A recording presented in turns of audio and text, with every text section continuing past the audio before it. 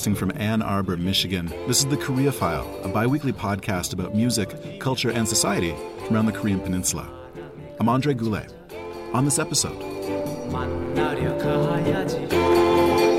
founded in 1982, the Korea Economic Institute works to promote dialogue and understanding on economic, political, and security relations between South Korea and the United States. In this episode, we join Director of Communications and host of the Korean Context podcast, Jenna Gibson, in Washington, D.C., for a look inside the organization. I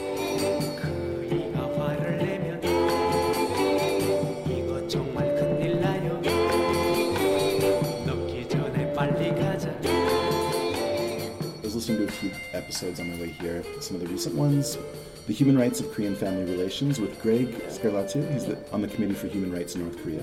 Jim Park. He's a Canadian. Yeah. So Jim Peck, first NHL player, Korean National Hockey League player. Mm-hmm.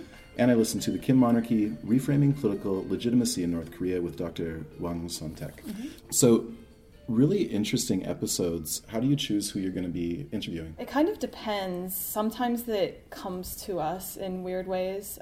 Sometimes it depends on the programs that we're putting on. So, for example, the Kim Monarchy, Dr. Wang was already coming to present his paper here at KEI, and so we asked him if he would stay for an extra half hour and talk to us about, the background of his research and give another outlet for his paper, I guess.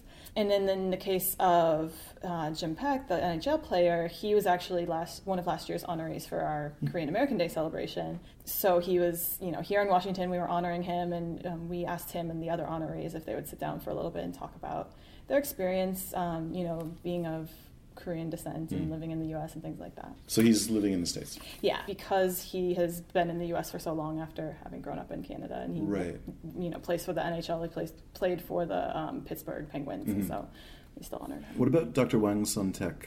Mm-hmm. He talked about the Kim Monarchy. Yeah, so he is actually a correspondent for YTN here in D.C. So, YTN is? YTN, it's a TV news network, right? Yeah. So it's a TV news network in Korea, and he is the bureau chief for the DC bureau of YTN. But interestingly, so he's a journalist, he's a correspondent here in DC, but he also has his PhD in North Korean studies, and he's looked at the leadership, and particularly I think this one is interesting because a lot of people talk about North Korea, obviously a lot of people talk about Kim Jong-un, but he has a kind of almost sociology, psychology perspective on it, and he's looking at, or in this paper, and when we interviewed him, he was looking at how the North Korean people give legitimacy to the Kim regime and why that matters for, the stability and going forward, what reactions we could have to that. Jenna Gibson is the Director for Communications at the Korea Economic Institute in Washington, D.C. According to its website, the KEI is not an advocacy group. It's not a lobbying group. It's not a think tank. It's not a policy institute. So what's the Korea Economic Institute? So we are nonprofit. We are a group that our basic mission is to foster friendship between South Korea and the United States and the people of Korea and the people of the United States. It's not advocacy, it's not lobbying, but mainly our goal, or at least my goal here, is to help the American people understand why Korea is important and understand a little bit more about Korea and the ties that we do have. Because I think, and this is something that I've learned a lot through my personal interactions, having lived in Korea for 2 years, people know that this place exists, South Korea. A lot of times they get confused with North Korea, but for the most part, a lot of Americans don't know how close of a friendship we really do have and how much we are tied to each other between the U.S. and South Korea. And so we really try to help people understand that and help people understand beyond just the North Korea situation, although that's obviously important, we talk about that. But for example, trade, we're the Korea Economic Institute, so that's something we talk about a lot. Cultural ties, all kinds of, we've done some programs and I've done podcasts on Hallyu and Korean culture here in the US. So trying to really deepen the understanding within the U.S. of South Korea. So it's a kind of advocacy, but maybe more just like raising awareness. Yeah. Would you call that the institutional mandate of the organization? Yeah, that's our mission statement, is to foster friendship, is how it's worded. The KEI has a contractual relationship with the Korea Institute for International Economic Policy, a Seoul think tank funded by the South Korean government. So what does a contractual relationship look like in this case, and what does this relationship look like in practice? In a way, it's a partnership. We have a lot of people who, from KIEP, the organization that you just mentioned, we have people, they're scholars and researchers who we can draw on when we need someone to come and present about a certain topic, and they're very knowledgeable, obviously, and vice versa. We go over to Seoul every once in a while and present things and go to events. We also they have almost not an advisory role, but in some ways they make sure that everything is going well, or, they have some kind of suggestions or things like that from the Korean perspective and things. But on a day-to-day basis, there's not a whole lot of interaction. Most of the KEI's revenue comes from KIEP. The KIEP budget's provided by South Korea's Legislative Assembly. So the Institute's essentially funded by the South Korean taxpayer, is that correct? Technically, but we are independent. The KEI enjoys affiliations and partnerships with a lot of universities and organizations. Tell me something about these relationships.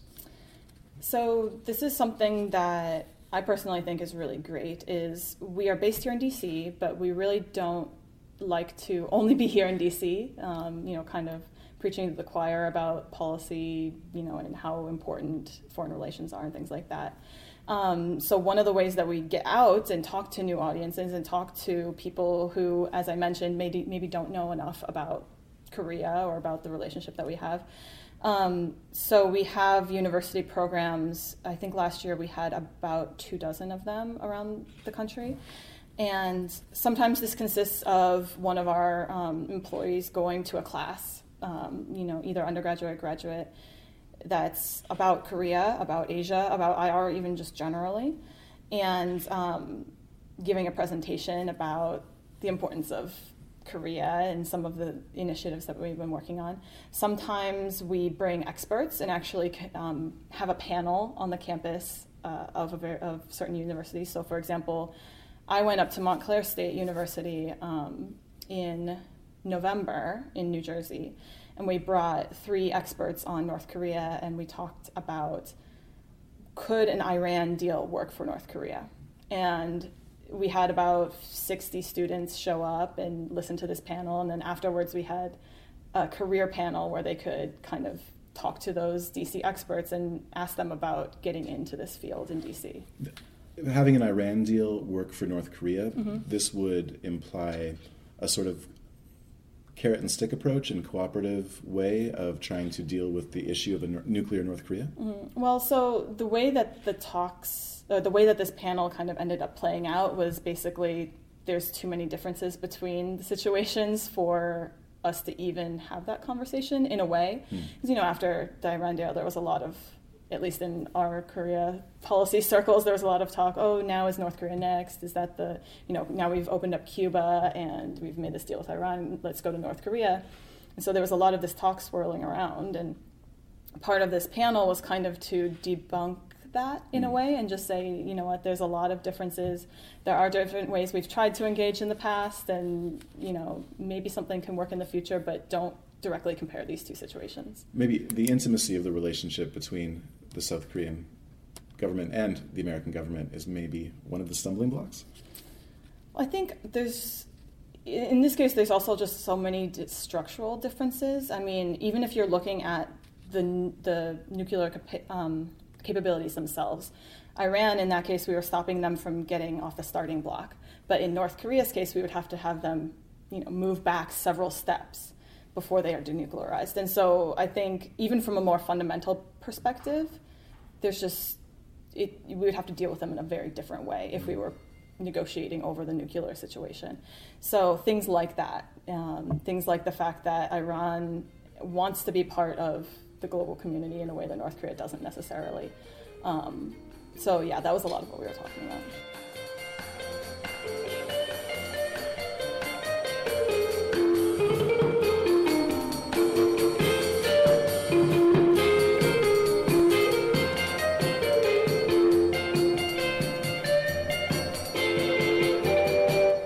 That's the Korea File for this week.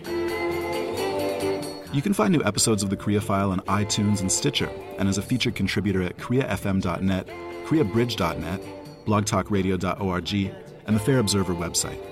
If you like what you hear, like us on Facebook, and please leave a review of the show wherever you subscribe. It'll help new listeners discover the show. Then tune in on February 24th for more with Jenna Gibson as we discuss her role as host and producer of the Korea Economic Institute's Korean Context podcast. Until then, thanks for listening. From Ann Arbor, I'm Andre Goulet. 이거 정말 큰일 나요.